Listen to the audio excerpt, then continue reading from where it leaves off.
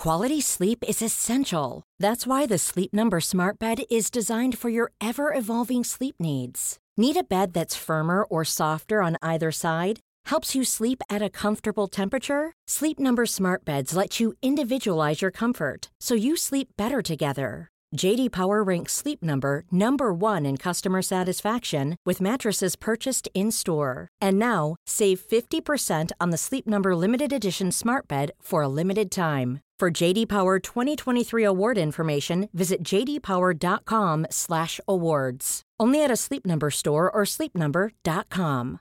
One size fits all seemed like a good idea for clothes. Nice dress. It's a t-shirt. Until you tried it on. Same goes for your healthcare. That's why United Healthcare offers a variety of flexible, budget-friendly coverage for medical, vision, dental, and more. So whether you're between jobs, coming off a parent's plan, or even missed open enrollment, you can find the plan that fits you best. Find out more about United Healthcare coverage at uh1.com. That's uh1.com. Hi, this is Billie Jean King. This is Marion Bartoli. I'm Mats Wilander. This is Mary Carillo. I'm Stan Wawrinka. I'm Leighton Hewitt. This is Yannick Noah, and you're listening to the Tennis Podcast.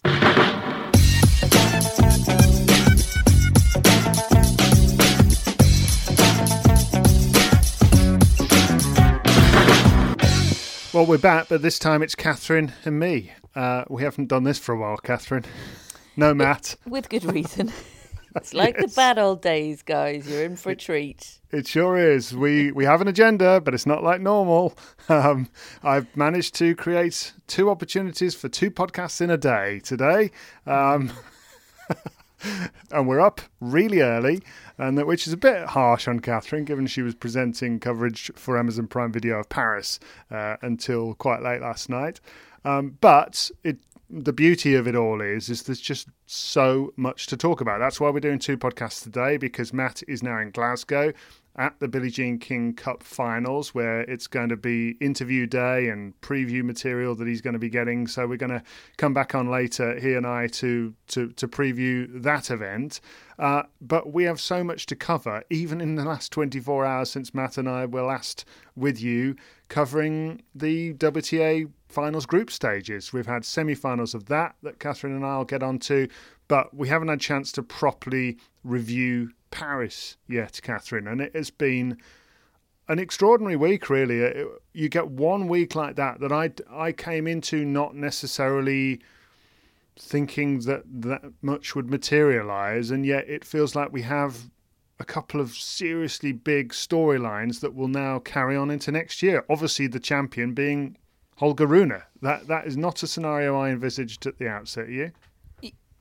Absolutely not. Absolutely not. Look, we knew about the talent of Holger Rune, didn't we? Former junior number 1. You know, we've known about his attitude for a long time. I think the first time I watched him play a match was that first round against Djokovic at the US Open last year, when you know he was threatening for a while, wasn't he? But it really had that feel of someone that comes out pumped up, threatens the top player for a set and then fades away. And to my memory, that is what ended up happening. And that was during the period of Rune's career. I mean, albeit as an 18-year-old, but he had a reputation for cramping, didn't he? For being physically not there for the course. Well, I know we've only been watching him play best of 3-set tennis for the last few weeks, so there is still a caveat here.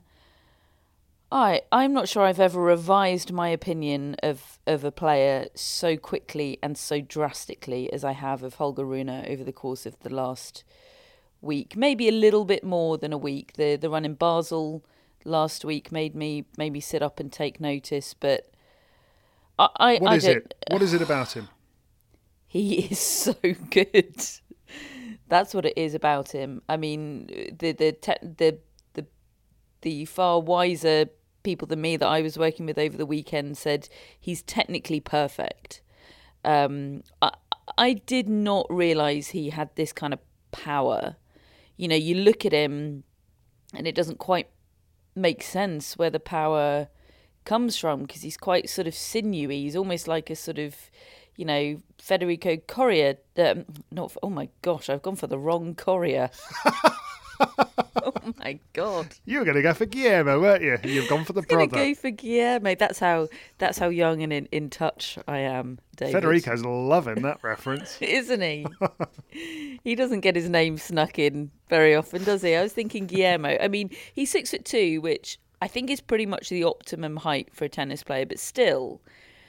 Some of the stats that were coming out about his shot speeds, David. I mean, his average second serve speed is 110 miles per hour. His average backhand speed in the quarterfinal against Felix Auger-Aliassime was, 30 kilometres per hour faster than Felix? That stat is bananas. Yeah, I've never heard anything quite like that before on the backhand side. I don't think of anybody, unless you're comparing somebody with a really dodgy backhand to somebody who's got Marat Safin's backhand. And it did almost make you think, well, is that right? Have they got that right? But I mean, these were Tennis TV stats that were being flashed up on the screen, and nobody's querying them, nobody's walking that back at all, and everybody is simultaneously talking about, as you say, the technically perfect production of that backhand and the damage that he seems to do. And then you look at the players he's played against over the course of the week, obviously culminating with Novak Djokovic, and realising that he's actually got the better of these players, these great players of the current era on that particular side. I mean, obviously overall he's won the whole thing, but I mean, he's beaten Stan Wawrinka in the first round. Who's got a better backhand over the years than Stan Wawrinka? He's beaten Hubert Hurkacz, who's often talked about as having a great backhand. Okay, Andrei Rublev is regarded as more forehand-heavy player, but Carlos Alcaraz, Felix Auger-Aliassime, and then Novak Djokovic. That is a run that, even though you know it, when you read those names out again, it still takes you aback, doesn't it? Because that has never happened before. No one's ever beaten 5 top 10 players in a row before, and throws Stan Wawrinka into the mix as well, a 3-time Grand Slam champion, against whom he had to save 3 match points, I might add, and get a ticking off at the end, and publicly. Be called a baby publicly, which by Stan, which by Stan. that might have made a lot of players go into their shell a little bit and be embarrassed. Maybe it helped. Because I didn't watch every minute of every match, but I watched a lot of him this week, and he was more grown up than he was against Stan Wawrinka and than he was in a couple of matches I saw him play in Basel last week. I mean, I feel like I've watched him get significantly better over the course of 2 weeks. He is a quick learner. He's got that urgency that Carlos Alcaraz has of, I don't want to wait till I'm 21 or 22 and do things in, the appropriate time. I want it all now. And maybe that will have a sting in its tail over the course of the next few weeks. There can be a downside to that kind of desperate urgency. But right now, my goodness me, that I will remember that run for a long time. I can't believe how good Holger Rune is. I'm really taken aback. He's seriously good. Do you know, the first time I ever thought, wow, he's so much better than I thought, was when he beat Zverev for the loss of about 6 games in Munich on clay.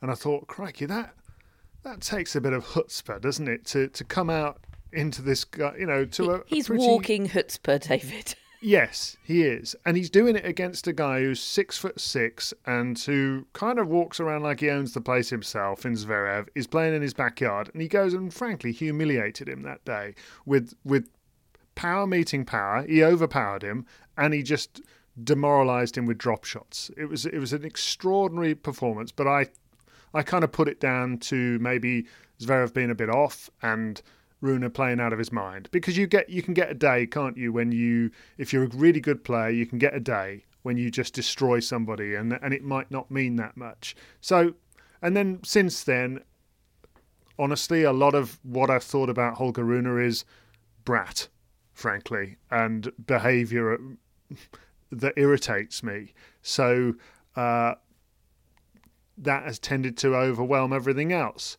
But now his tennis has become unavoidable in terms of how you think about him. He now is more than the guy who has some very questionable histrionics on the court. Now, look, he is 19, so I think I have to bear that in mind.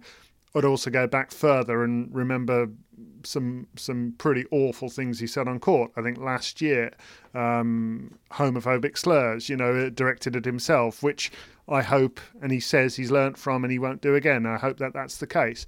But this last 2 or 3 weeks, regardless of what Stan Wawrinka said to him in his ear, which was pretty menacing the way he did it, he has just played a level of tennis, I agree with you, that is as exciting as anybody this year, bar Carlos Alcaraz, really, I would say. I can't think of anybody else. There have been moments when I've seen Jannik Sinner play brilliantly. There's been a steady progression of improvement from Felix Auger-Aliassime.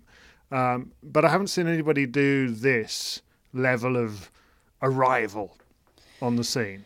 Yeah, same. There's a couple of things here. There's the tennis, which is irresistible. I mean, he was out backhand down the lining Novak Djokovic in the final yesterday, which again is just a bonkers thing. I mean, even people that beat Novak Djokovic, you're not going to get him on the backhand down the line. That's his domain.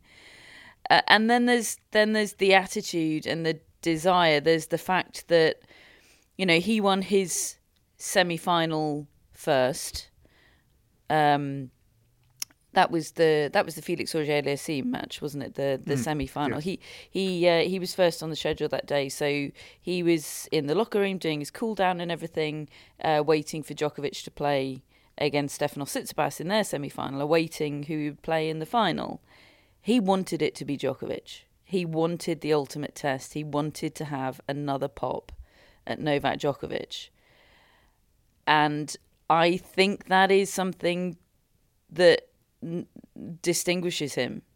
I think a lot of players, very understandably, this is the mindset that I can relate to, would just want the opponent that they're most likely to beat, which, for a bunch of reasons, would have been Stefanos Tsitsipas, 6-time champion or 0-time champion in Paris. What would you prefer? A guy that you've beaten in a slam this year, you'd take Tsitsipas every time? No.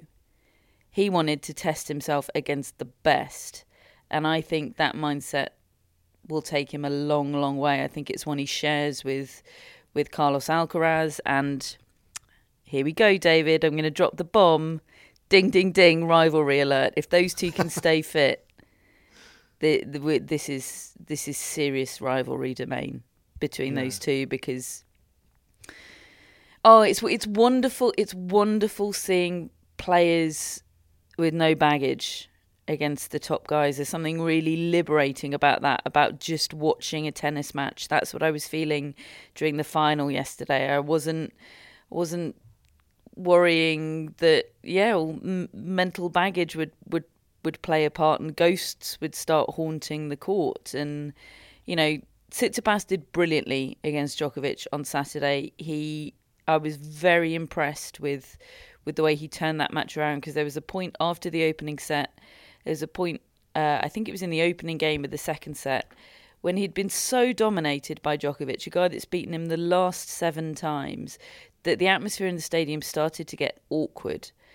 And actually, it was the awkwardness that Tsitsipas used to turn things around. He almost went, come on, guys, you've got to help me. You can't just go silent and mutter amongst yourselves about how weird and disappointing this is. You've got to help me get back into it.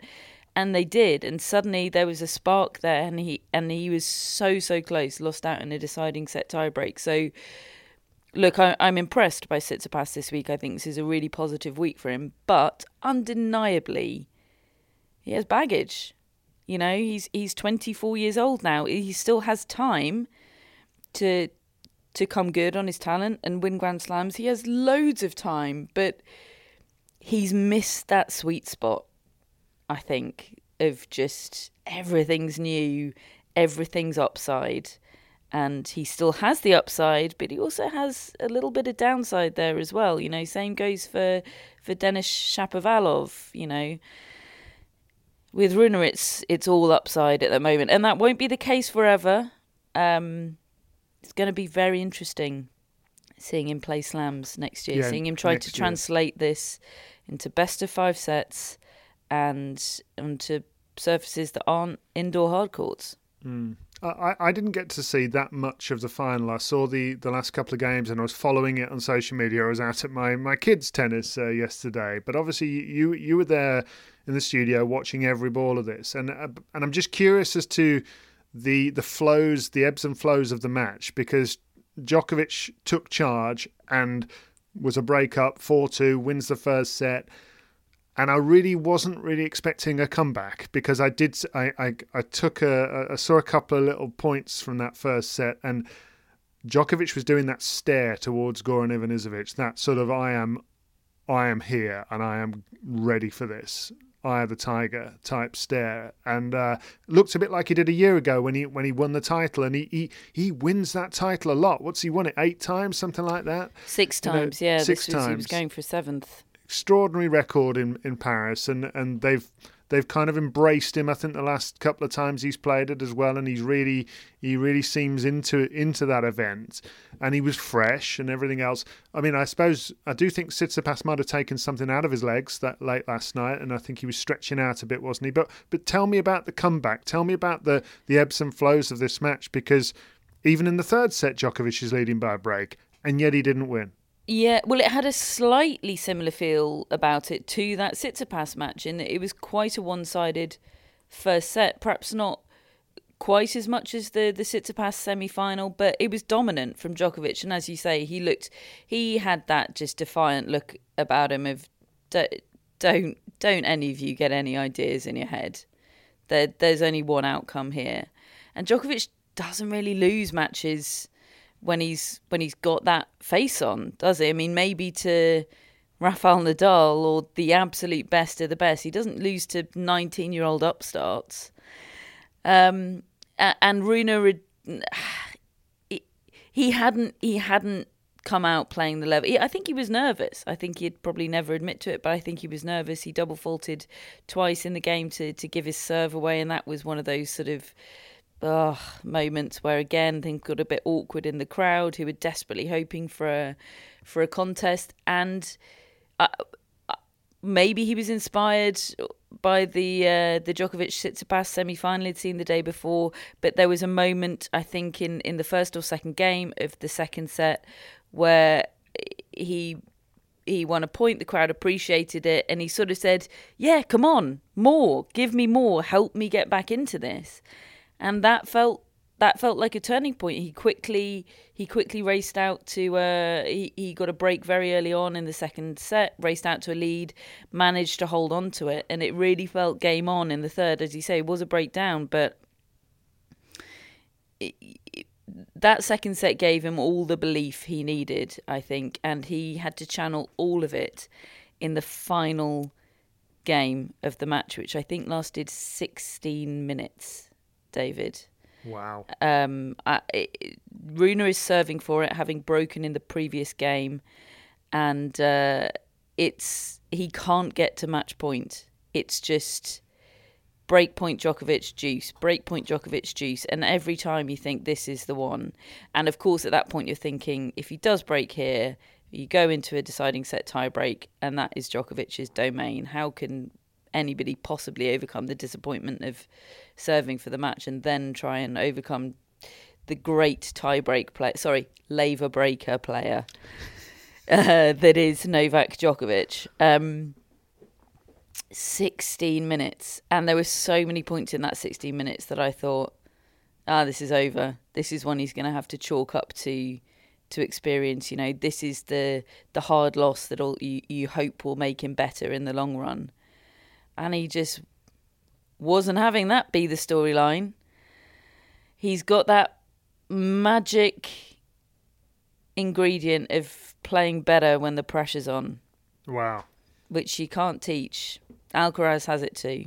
I mean, Djokovic has it, obviously, in a slightly more understated way. But you can't teach that. He always seems to pick the right shot, which, again, I don't think was the case even a few months ago. His progression has been startling. Yeah, absolutely startling. It's a shame. It's a shame that it's coming at this point in the season. You know, you want to see him carrying it on and try and take it into a Grand Slam. Imagine if we were 2 weeks away from a Grand Slam. Yeah. It would be like, you know, how we were going into the French Open with Alcaraz sort of impossibly being the favourite. Yes. Which is a shame, but, you know, I think we'll get a hint of it in Australia. Well, we can certainly hype it up to the hilt because that's what we do. Look, Catherine, I thought you did an exceptional job of putting your pundits on the spot over the last few days, and now I get to do it to you. Because Holger Rune, right now, in your mind, we have recency bias to consider. We have the variables of indoor courts and the differences to that with Grand Slams. But right now, what is Holger Rune in the future in your mind? A Grand Slam champion, for sure. How soon? I think he could win one next year. That is not a prediction. Oh, there's time for that. Because, but I think he could, as I say, it's the sweet spot. He's in the sweet spot of not having any baggage. It almost feels to me like he's more likely to win one next year than he is in the 2 years after that. Oh, that's an interesting line. Do you see what I mean? Like Yes. You don't want to, Tsitsipas is in a slightly awkward spot right now. It's almost like he's missed the youth window and he now has to wait out for the experience window. Oh, that's great. And right now he's in this sort of weird. I'm really conscious that he's 24. I know he's still really young.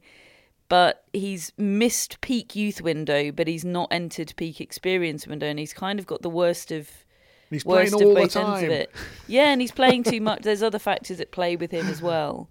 Because he desperately wants it so much. Do you see what I mean? Though yeah, I feel like like Alcaraz did this year. He sees. And Felix said sees something. When Felix Auger-Aliassime reached the semi-finals of this tournament, I think I'm right in saying that's the first Masters 1000 semi-final he's reached since the one he won as a breakout star when he was 19. Yes, yeah. In Miami, I think, yes. Or India was Miami, I think. Didn't win the title, did he? No, but he got to the semis, yes, and he got to the semis here. And he was asked about that, and he said, honestly, when I reached that semi-final, I thought, oh, this sort of stuff will just happen all the time. And here I am 3 years later, and it's happened again now. And you could see how much it meant to him and how proud he was of kind of overcoming some of the hurdles that he's faced over the last couple of years. And obviously he's had that horrible finals record, which he's put to bed this year, and he's done really well. But it's been very much a building blocks process since that breakout. Rune, as you say, he's in the breakout moment right now. So let's see what happens with the difficult second season kind of thing. But I am going to just give you a couple of facts to try and talk you out of your excitement. Because... Is one of them the words Karen Khachanov? He's on my list. Yeah, he's on my list. Where's Paris Matt when you 2018. need him? We can't talk about Khachanov in Paris 2018 without dragging Matt down with us. Those are the rules. The players he beat, Khachanov, were, well, 4 of them were top 10 players. He didn't beat 5, but he beat 4. John Isner, Alexander Zverev, Dominic Thiem, and Novak Djokovic. And I haven't gone back to listen to what was the first ever proper appearance of Matt Roberts on the Tennis Podcast, which was the show that followed that win. But I'm pretty sure we would have been hyping Karen Khachanov. Oh, we were hyping David. to the hilt, particularly Matt, which we'll never let him forget. The only thing he's ever got wrong on this, the only unforced error from Matt Roberts, apart from last night's when he got Maria Sakkari to beat Caroline Garcia wrong. But the other one is, go back to 2015. Belinda Bencic beat Eugenie Bouchard, Caroline Wozniacki, Sabina Lisicki, Anna Ivanovic, Serena Williams and Simona Halep. 4 of the world's top 5 in that group to win Toronto, aged 18. 2015. Now, I'm not saying... I mean, look, Bencic has had a good career since. She's won Olympic gold. she hasn't reached a Grand Slam singles final. 7 years have passed. Now, there's a parallel there, I think, which I'm not. I think Rune is an extraordinary talent, and he's got way more firepower than I expected. A little bit like you were saying. I thought he had touch, and I thought he had just general skill. But I think there are big question marks still over how his game and his temperament, given the behavioural issues we've seen, will adapt to best of 5, outdoors, expectation now, which wasn't there 4 or 5 days ago. I completely agree. I think those are important cautionary tales, and I'm not yet predicting Rune to win a Grand Slam next year. I think there are all those things to be proven, as you said, David. Expectation, best of 5, completely different kettles of fish. But I do think a very significant distinction between those two players you mentioned, and I realise this is with the benefit of hindsight because perhaps we didn't know this about Bencic and Khachanov at the time. Fangs. I don't think either of those two have fangs. We didn't know Mary Carrillo back then, so we didn't have that term of reference. Oh, the dark ages. But I don't think they do. I really don't think fangs is what's held them both back. I also don't think Khachanov is as good a tennis player as Rune. No. But part of that is that he hasn't really developed his game since 2018. And, I think fangs play a part in that. I think Rune will do literally anything, maybe go too far in trying to leave no stone unturned. He's got that Andy Murray-esque thing about him of I will tie myself in knots to achieve my potential that I just don't think Karen Khachanov has. And I don't think Belinda Bencic has. Good luck to them. They only have to look themselves in the mirror. It's not necessarily a criticism. But Rune unquestionably has it. And there are still those points to prove, David. I think those are extremely valid question marks that still hover over him. But I see the fang distinction as very significant. He is nothing but fangs, that guy. Yeah. What do you think? Sometimes to the detriment of the spectacle. It was quite interesting that when you put that point to your pundits in the studio, Greg Rusedski and Robbie Koenig, about when Wawrinka had a word in his ear, and they were quite protective of Rune and said, Stan shouldn't have done that on court when he just lost, they felt it was out of order, which I found quite interesting. From a sort of players and ex-players perspective. Maybe he was afraid of doing it in the locker room because he'd heard about Casper Ruud's locker room run-in. Yeah, and I sort of see both sides of it. I mean, Rune winds me up, I got to be honest, watching him play. I watch him and I think, oh, just shut up, you silly little idiot. He's so childish. He can be so childish, can't he? But then I also think he is 19 and 19-year-olds can be silly and impetuous and they get upset and they, all the rest of it. So I don't want to completely judge him to the end on how irritating I sometimes find him. But, we'll watch with interest because he is a hell of a player, way beyond what I expected. And look, I think we're going to see we're going to have a lot of fun watching him, both in terms of being irritated and angry at him and also marvelling at him. And I think those two things are good, just good news for the sport generally, because they get people watching, whether they get angry or not. He's into the world's top 10. He's currently first alternate for Turin. That, of course, because of the fact that Carlos Alcaraz has very disappointingly pulled out of Turin with that oblique muscle strain that he sustained in the match against Rune. He's supposed to play the Next Gen finals in Milan starting tomorrow, David.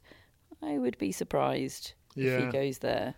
Until the last couple of rounds, I would have wanted him to play, and I still do kind of want him to play, really. But it does feel like he's now graduated just ahead of that, and so I do understand if he doesn't. Just a word, Catherine, finally, to wrap this tournament up on Djokovic. Any concerns about what happened yesterday? And one little theory I just want to put to you. You know, Matt's come up with that expression, pack hunters, that these big three, if you beat one of them, the problem is you've got to then go and beat the other two. Is a mini pack of cubs now starting to encircle Novak Djokovic, and whereby, you know, he had to expend more energy from the canister against Stefanos Tsitsipas than he would have expected and the way it was going. And then suddenly he has to play Rune, who's not scared of him. And he hasn't even had to play Alcaraz, you know. And there's Jannik Sinner, who's pushed him to 5 at Wimbledon. There's Casper Ruud, who on a clay court could be difficult, particularly. Now, I just wonder whether he might have to start playing more players. And we haven't even mentioned Rafael Nadal still around. You know, that it might get harder in the next couple of years than perhaps we thought for Novak Djokovic. I think that's a very good point. You know, the visual that I had of him throughout the latter stages of Paris. You know, I started doing studio from quarterfinals day on Friday, and I looked through the order of play, and I was trying to think of, you know, lines that I could use. He's 35. The other 7 players in that quarterfinal lineup were 24 or younger. They were all under the age of 25. He had 10 years on the next oldest. Sorry, 25, because it was Tommy Paul, wasn't it? And he's 25, Tsitsipas 24. So he had 10 years on the next oldest, which was Tommy Paul. And I just had this visual in my mind of him on an island with sharks encircling. You know, and I think that's pretty much what you've just described. And I think he's good enough to beat them all still. You know, I'd still back him in best of 5 over Holger Rune for sure. But the pack hunters point is a really interesting one. And I think you could be onto something there, actually. I do. There's more of them than I thought there were going to be. We've been talking about Alcaraz as this complete marvel, you know, this once in a generation talent that's just that much better than everybody else, you know, totally changes your perception of the sport. And all of that is true. Well, yes, it is true. But I don't know. He's got this record against Jannik Sinner, who you know, beats him more often than not so far in their career. Holger Rune looks as fast as Carlos Alcaraz, which is a ridiculous thing to be saying, isn't it? I keep hearing about this 16-year-old Spanish kid that won US Open Juniors that's the real deal. Luca Nardi. I've forgotten his name already. I'll look at him up after this. And my brother keeps talking about Luca Nardi. You know, lots to be proven about all of them, but there's more of them than we thought there were going to be, I think, David. And I think you could be onto something there. Oh, I'm excited. This is very good. Okay. Well, the doubles as well in Paris saw a really notable story as well, because Niels Skupski and Wesley Koolhof won the title. They beat Ivan Dodig and Austin Krajicek 7-6, 6-4, and in so doing guaranteed that they will be the world number 1 team at the end of the year. 3 Masters 1000 titles, 7 in total. Didn't win any slams, but they are number 1 team for the year. Skupski of Great Britain and Wesley Koolhof. And that, for a new pairing, a brand new pairing this year. I'm sure that's happened before, Catherine. I'm sure it has. But that just does make me think, wow, what an achievement to just find the chemistry that quickly against so many good teams out there, and to end up being the number 1 team. Yeah, and I watched that final that they played yesterday against Ivan Dodig and Austin Krajicek, who had qualified for Turin via their semi-final win. That was when the field was set for Turin when they beat Kevin Kravitz and Andreas Mies in the semis. And Skubski and Koolhof were just brimming with confidence. You know, you look up confidence in the dictionary and you just seen a picture of Wesley Koolhof, I think, just swaggering around the court. He's the individual world number one today. Becomes the fourth Dutchman, I think, to achieve that feat in doubles. Life seems great for them at the moment. I would quite happily be Neil Skubski or Wesley Koolhof for a moment. They're by far and away the team to beat in Turin. 7 titles this year. Now, not winning a slam is a big miss. For them to have a season that good and not win a slam will hurt, I think. But winning the finals, that would be the biggest tournament they've won so far as a team, and it would put them in good shape for Australia.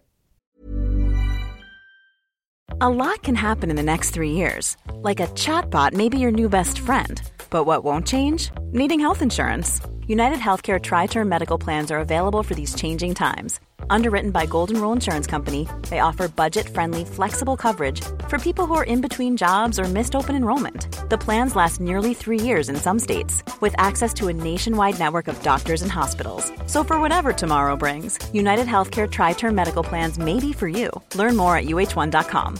This is Paige, the co-host of Giggly Squad, and I want to tell you about a company that I've been loving, Olive & June. Olive & June gives you everything that you need for a salon-quality manicure in one box. And if you break it down, it really comes out to $2 a manicure, which is absolutely insane. It's also so easy to get salon-worthy nails at home with Olive & June. The difference between how your nails used to look when you did them yourself and now with the Mani system is a complete game changer. The best thing about Olive & June, too, is it's a quick dry. Dries in about 1 minute, lasts for 5 days, and full coverage in up to 1 to 2 coats. Visit oliveandjune.com/perfectmani20 for 20% off your first system. That's oliveandjune.com/perfectmani20 for 20% off your first system.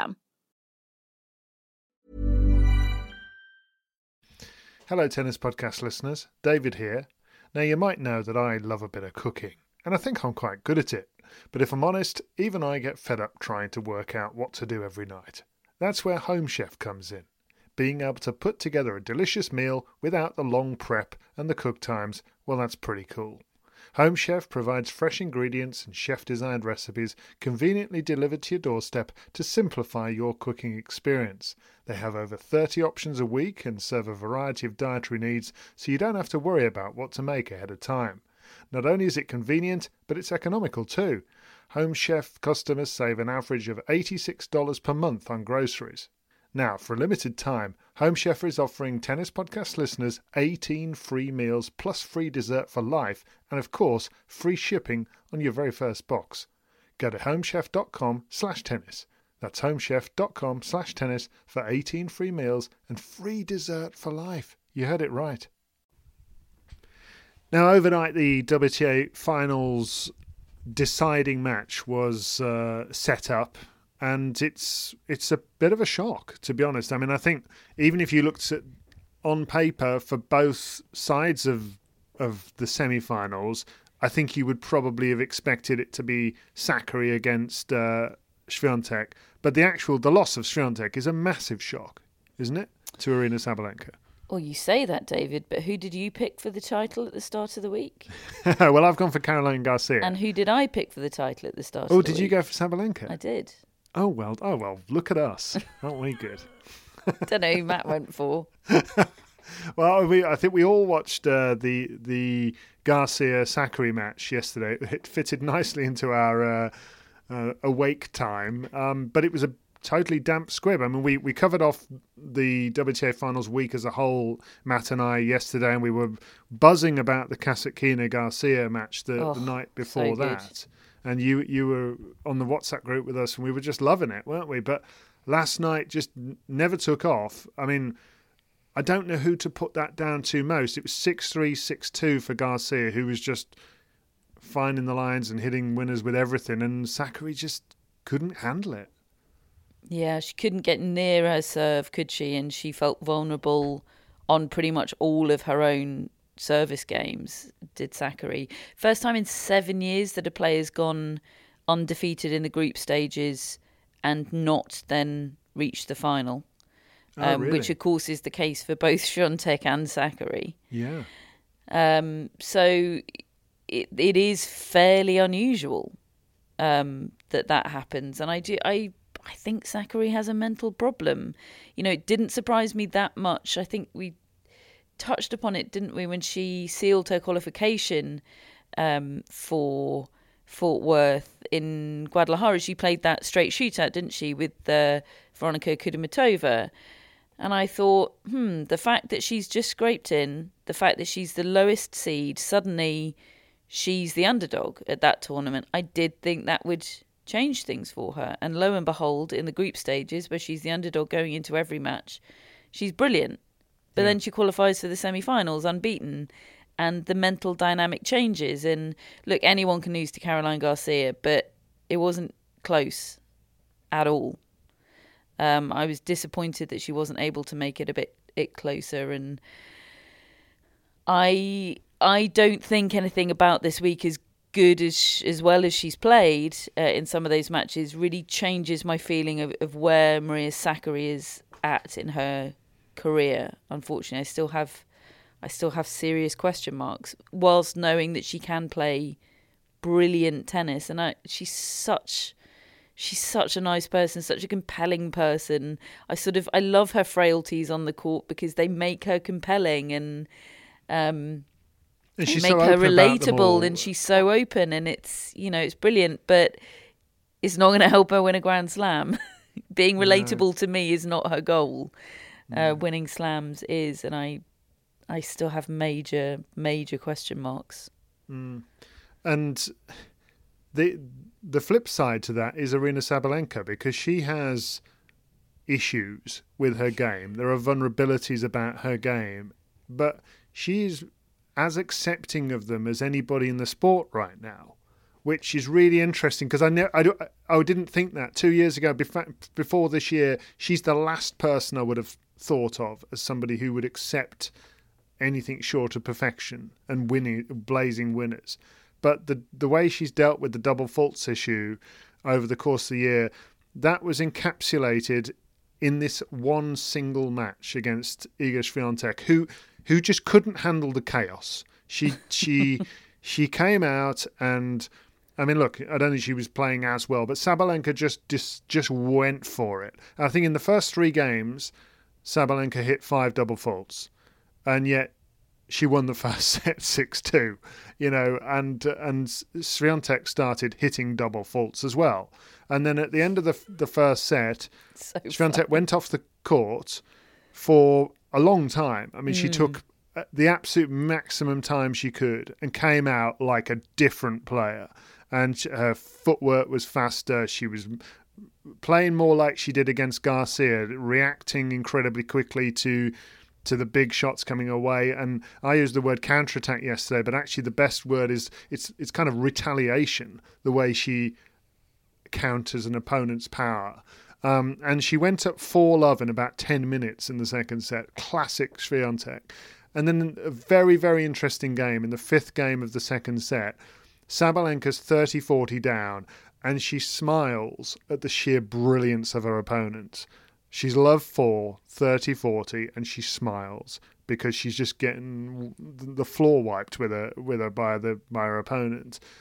And then she hits an ace, gets out of that game, gets the next game somehow, despite being love 40 down. She just made every game scrappy and chaotic and uncomfortable, and you didn't know what was coming next, and you got the sense she was sort of thriving off it, because this is what happens every week with her. Yes, she's won all of her big matches from a set down. She doesn't win matches in straight sets, and Świątek just combusted, honestly. And in the final set, she went off the rails completely. Sabalenka just started to hit the front and swing for everything. And I think Laura Robson in commentary said, you don't go toe-to-toe with Sabalenka when she's hitting the ball like this. Nobody would come out on top.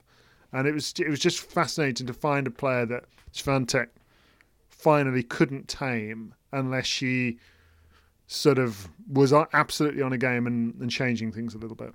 Really interesting. I really want to know if Aryna Sabalenka has been seeing a sports psychologist, or maybe even just a therapist. You know, she's got this self-acceptance, which is, it's like the magic ingredient for her, isn't it? It's really fascinating. Because I used to think of her as a kind of just all or nothing player, and she's, you know, her game, I suppose, on paper is still that, in terms of its, you know, its brute force and that there's no plan B, but mentally it's not all or nothing anymore. It's really, really fascinating how she is able to go, this is me. I'm going to make tennis look a bit horrible sometimes, but that's okay. Petra Kvitova has had a bit of that about her, hasn't she, over the course of her career? This is my game. Accepting it. Look at that. Look, I've just hit the back fence. Isn't that was hilarious. Did you see that? I almost took your head off. Yeah. But also knowing next time I do it, it'll go in and that'll be great. Yeah.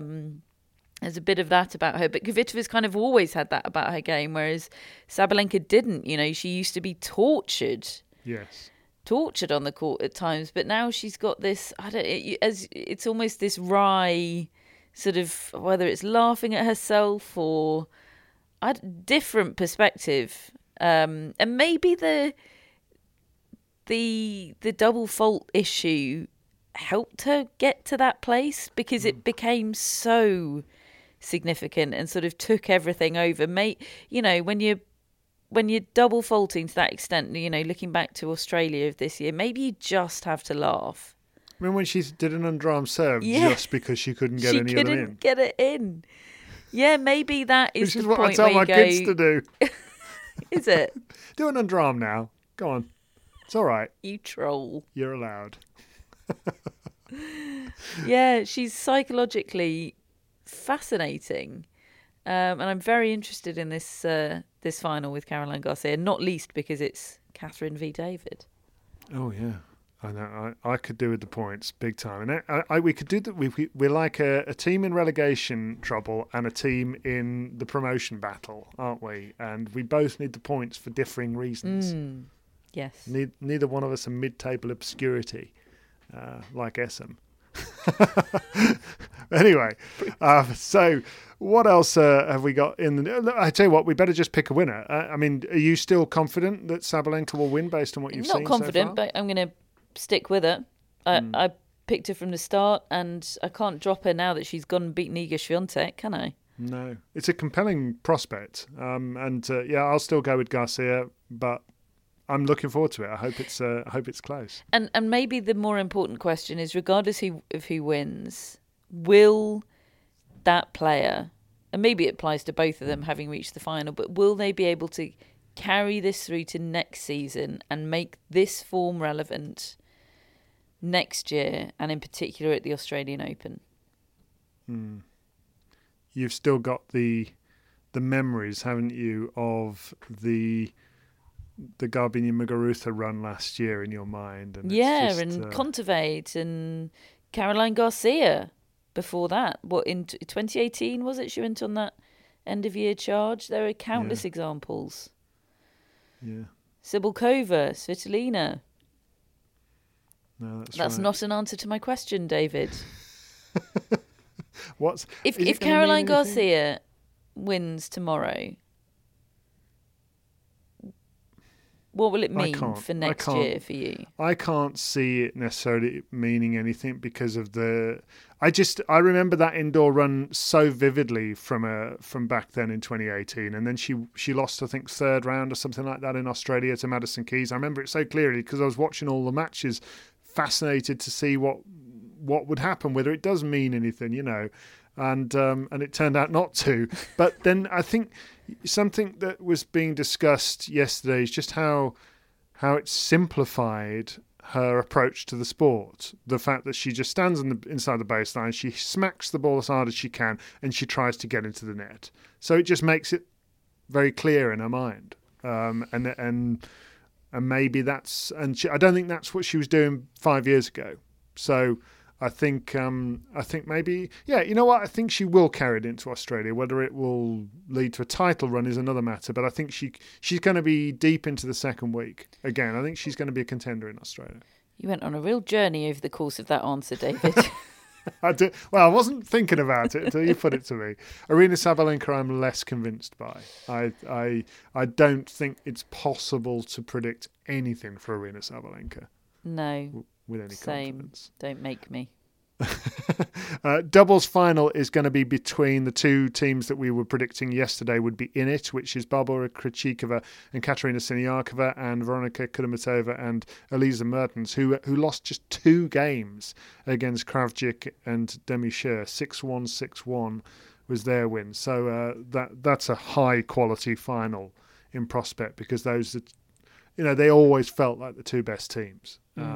And they still seem to have plenty left in the tank. A few news lines from over the course of the week, which will just bring you up to date on. The BBC reports that Nick Kyrgios has settled a legal case with a spectator he had accused of being drunk out of her mind during the Wimbledon final. Anna Paulus instructed solicitors to bring defamation proceedings against the 27-year-old Australian. He was in the Wimbledon final against Novak Djokovic, and he complained to the umpire about a fan saying she looked like she'd had about 700 drinks. Palas said that those were reckless and entirely baseless allegations and brought a suit against him, and he has now settled that case, saying that he accepts his belief was mistaken, he apologises, and to make amends he's donated £20,000 to the Great Ormond Street Hospital charity, a charity chosen by Miss Palas, and says, I will not be commenting on this matter again. I mean, look, the specifics of the case, I'm not going to get into, but it's an extraordinary turn of events and sets a precedent. I can't remember another precedent like this. I can't remember a situation where a player has said something on the court and ended up in court, or, okay, he ended up not having to go to court because he settled, but to end up in a situation like this, I just cannot remember this ever happening before. Extraordinary. It is extraordinary. I mean, this is a total tangent and probably meant for an entirely different podcast, but the things you can get away with saying on Twitter and social media with no consequences at all, and the bar for that is probably going to raise even higher with the new ownership at Twitter, and compared to what you can say in real life, that's what it made me think about. I could probably tweet tagging her saying you're drunk out of your mind, and there'd be nothing, wouldn't there? I'm not. That's I think that's a problem. Massive problem how we treat speech on Twitter. But anyway, that's what it made me think about. It's a wild, wild world out there. Yeah. It sure is. And actually, I just went down the Telegraph sports news or tennis news headlines, and here are a couple from Simon Briggs over the course of the last week. Inside the row tearing Great Britain's team apart, which references the Dan Evans comments about doubles, which we've had a good old debate about, haven't we, over the last week, because it is such an interesting talking point over whether a singles player who plays very good doubles should have preference in team selection over a couple of really, really high doubles players. We've seen Neil Skupski being the number one doubles team, but he's not a doubles team with Joe Salisbury, who's also one of the best doubles players in the world. And then you've got Andy Murray. It was a fascinating team selection dilemma at the time, and you were always confident in your mind that you'd have gone for Evans. Because of the team's element, not necessarily because a good singles player is always better at doubles than a good doubles player. It's far more nuanced for me than that.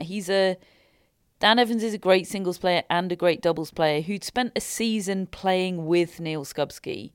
That for me was the critical element. Britain has loads of great male doubles players. None of them can play together. There's a reason they are all with foreign partners. I mean, it would be it would be beneficial to them if they could play together. You know, sponsorship wise, you know, they would have agents telling them that they would be far more saleable and promotable if they were an all British team. But, you know, success has to come before that. There's a reason why they're not playing together. I think you've got Dan Evans, brilliant singles player, and a proven great doubles player with Neil Skubsky. You've got the team there ready to go. That for me is the critical decisive factor. I know Salisbury and Murray played together at the Olympics. They got that win over Herbert Mahut, but that's a lot less proof. That's a lot less to go on. And I can't help but feel that Andy Murray was a Glasgow influenced pick, which I get, you know, as Dan Evans said at the US Open when he was being asked about who would be selected for that Davis Cup tie.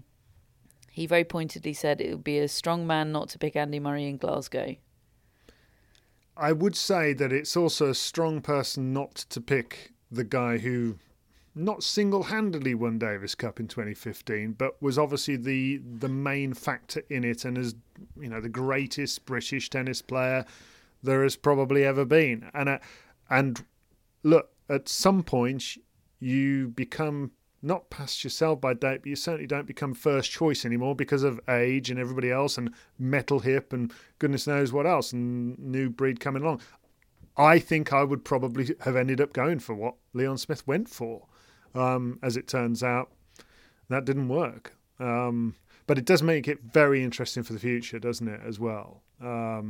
It's the first time Leon Smith's really been under any pressure. Yeah, and he is definitely, and Dan Evans is it's the sort of piling pressure on that he wants pressure. because Yeah, he's got absolutely. choices, but he's now got to get results with this team, hasn't he, next year? Because Jack Draper comes into the reckoning as a singles player, and really, I mean, you know, a team of that strength at home should be in the finals. Yeah, the team's picked itself for a long time, and I'm not saying Leon Smith hasn't had a job to do, but for a long time a big part of that job was making sure Andy Murray played. You know, that wasn't a given, and Team spirit. He was able to do all of that, and that counted for a lot. Without it, GB probably wouldn't have won the Davis Cup, but the landscape is very different now. Yeah. Just on Andy Murray, another one of the headlines was, "I am not training hard enough," which was obviously in the immediate aftermath of a disappointing defeat for Andy Murray. But of all the things that I would have expected Andy Murray to put defeat down to, that would have been low down. Yeah, it's like a headline from The Onion, isn't it? Really bizarre. Really bizarre. He's committed to a 3-week, one of his punishing 3-week Florida training blocks with Ivan Lendl. So good luck to him. Yeah, absolutely. Rather him than me. Final bit of news, which is off the back of some deeply disturbing phone video footage which emerged on social media earlier this week of a young female tennis player being punched and kicked on the court by a man who was reported to be her father. Jelena Dokic posted an incredibly heartfelt message on her Instagram account about it. And Dokic, who has openly talked about the abuse she suffered, she said she suffered at the hands of her father. This is what she posted. I mean, it's a long post, and I do recommend you go and have a look at it, because I think it shines such a light on things that we don't get to see. She said it's a normal day, what that young girl was experiencing for a lot of us that have been or are abused, especially as children. Hitting, ear pulling, spitting in our faces, throwing us on the ground, punching and kicking us. Just another day for us. Imagine what happens behind closed doors. It's even worse.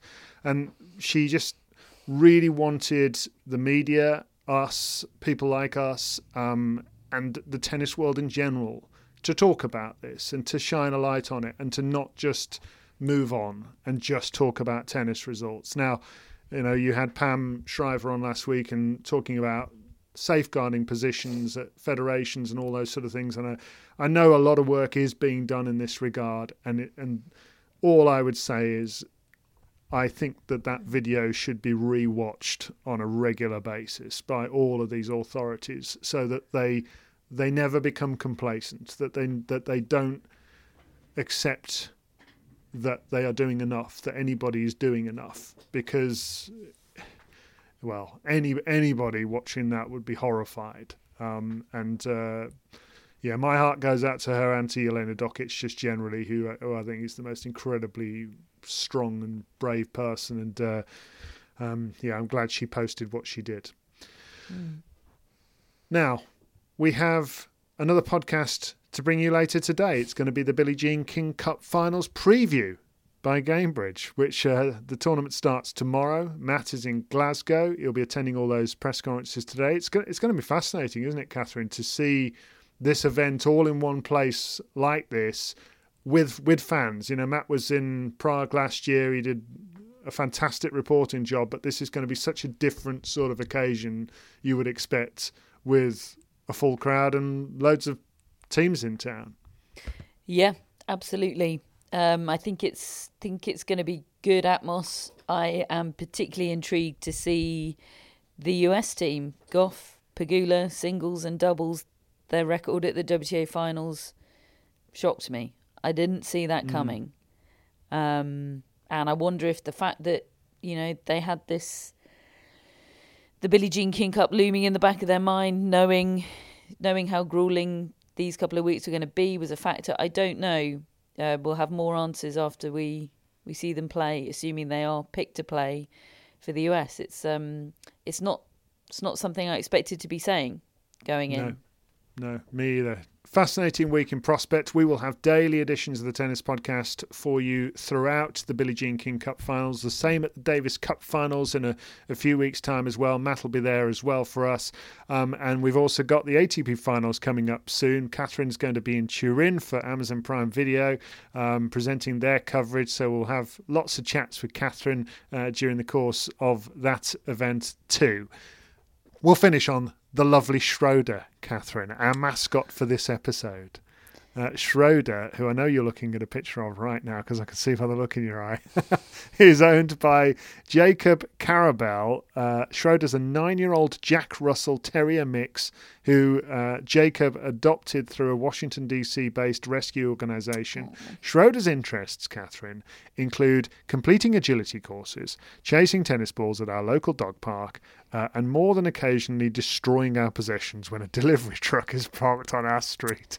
Yes. You wouldn't think that of Schroeder, would you, looking at him? Well, except that those are very Jack Russell-y tendencies you've just described there, and he really does look very Jack Russell-y. He's got those soulful eyes, the very alert ears. He's got a little grey muzzle. He's adorable. He is full of personality, I can tell. I'm staring into his soul right now. Marvellous.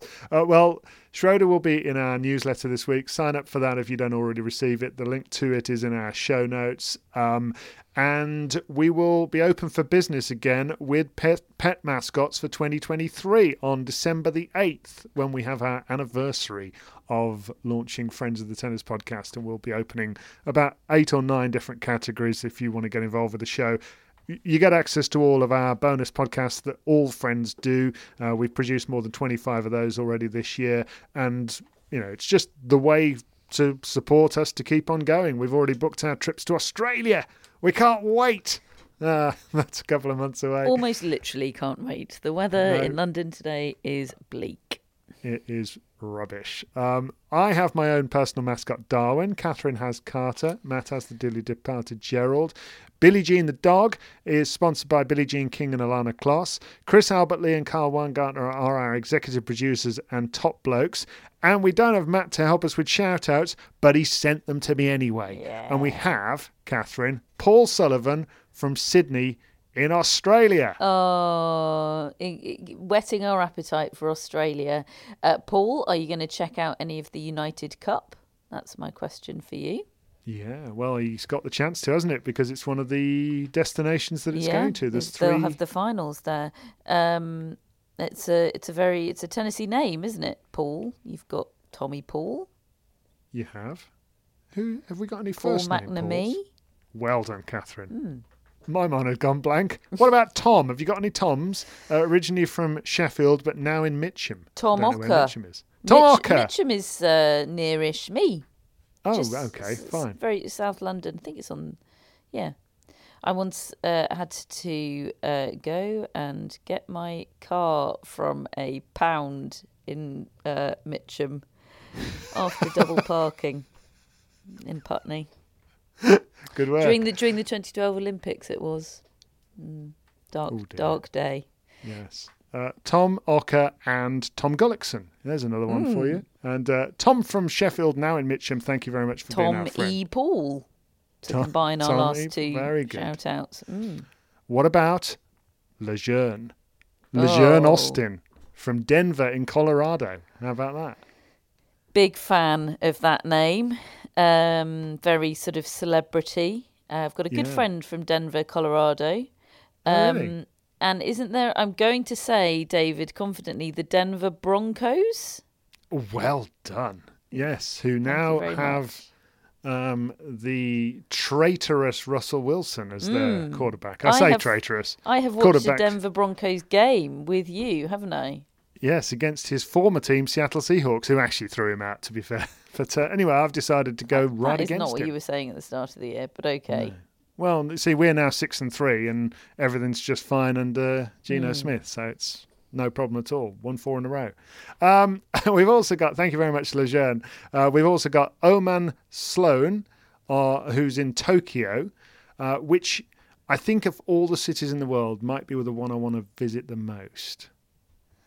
Right, okay. Well, that you can do that. Maybe I can meet up with Flights are available. Sloan, obviously, very Tennessee name. Yes, absolutely. Thank you so much for being a friend of the Tennis Podcast. And finally today we have Peter Fazinski, who's in Vancouver. And Peter has been in touch with me a few times, actually. He's got a fascinating tennis story. He's worked in tennis for a while, doing graphic design work. And he designed the racket for Roger Federer when he switched from his old 90 square inch racket to the larger 97 square inch racket. I don't think he means the actual tennis elements to it. I think he means the look of it. And it was a good look. And he then helped again to send it back to its original all black look. That Pro Steph original. How cool is that? Peter. How long was the design process for an all black racket? No, I'm sure Peter is great at what he does, but I feel like I could have done that. I think he's going to be sending another email. I am joking, Peter. Thank you very much for your support and for your excellent design skills. Absolutely. Peter, thanks so much. And thank you to you all. Catherine, it's been great. We've got through a whole hour with no Matt. But come back, Matt. Come back. Come back, Matt. Yes, in a few hours for the Billie Jean King Cup finals preview. And Catherine and I will be back together very soon as well here on the Tennis Podcast. Thanks to you all for listening. If you're not already a friend of the Tennis Podcast, do become one if you want some more shows from us, Q&As, all sorts of things. And yeah, we'll be back again very soon. Bye-bye.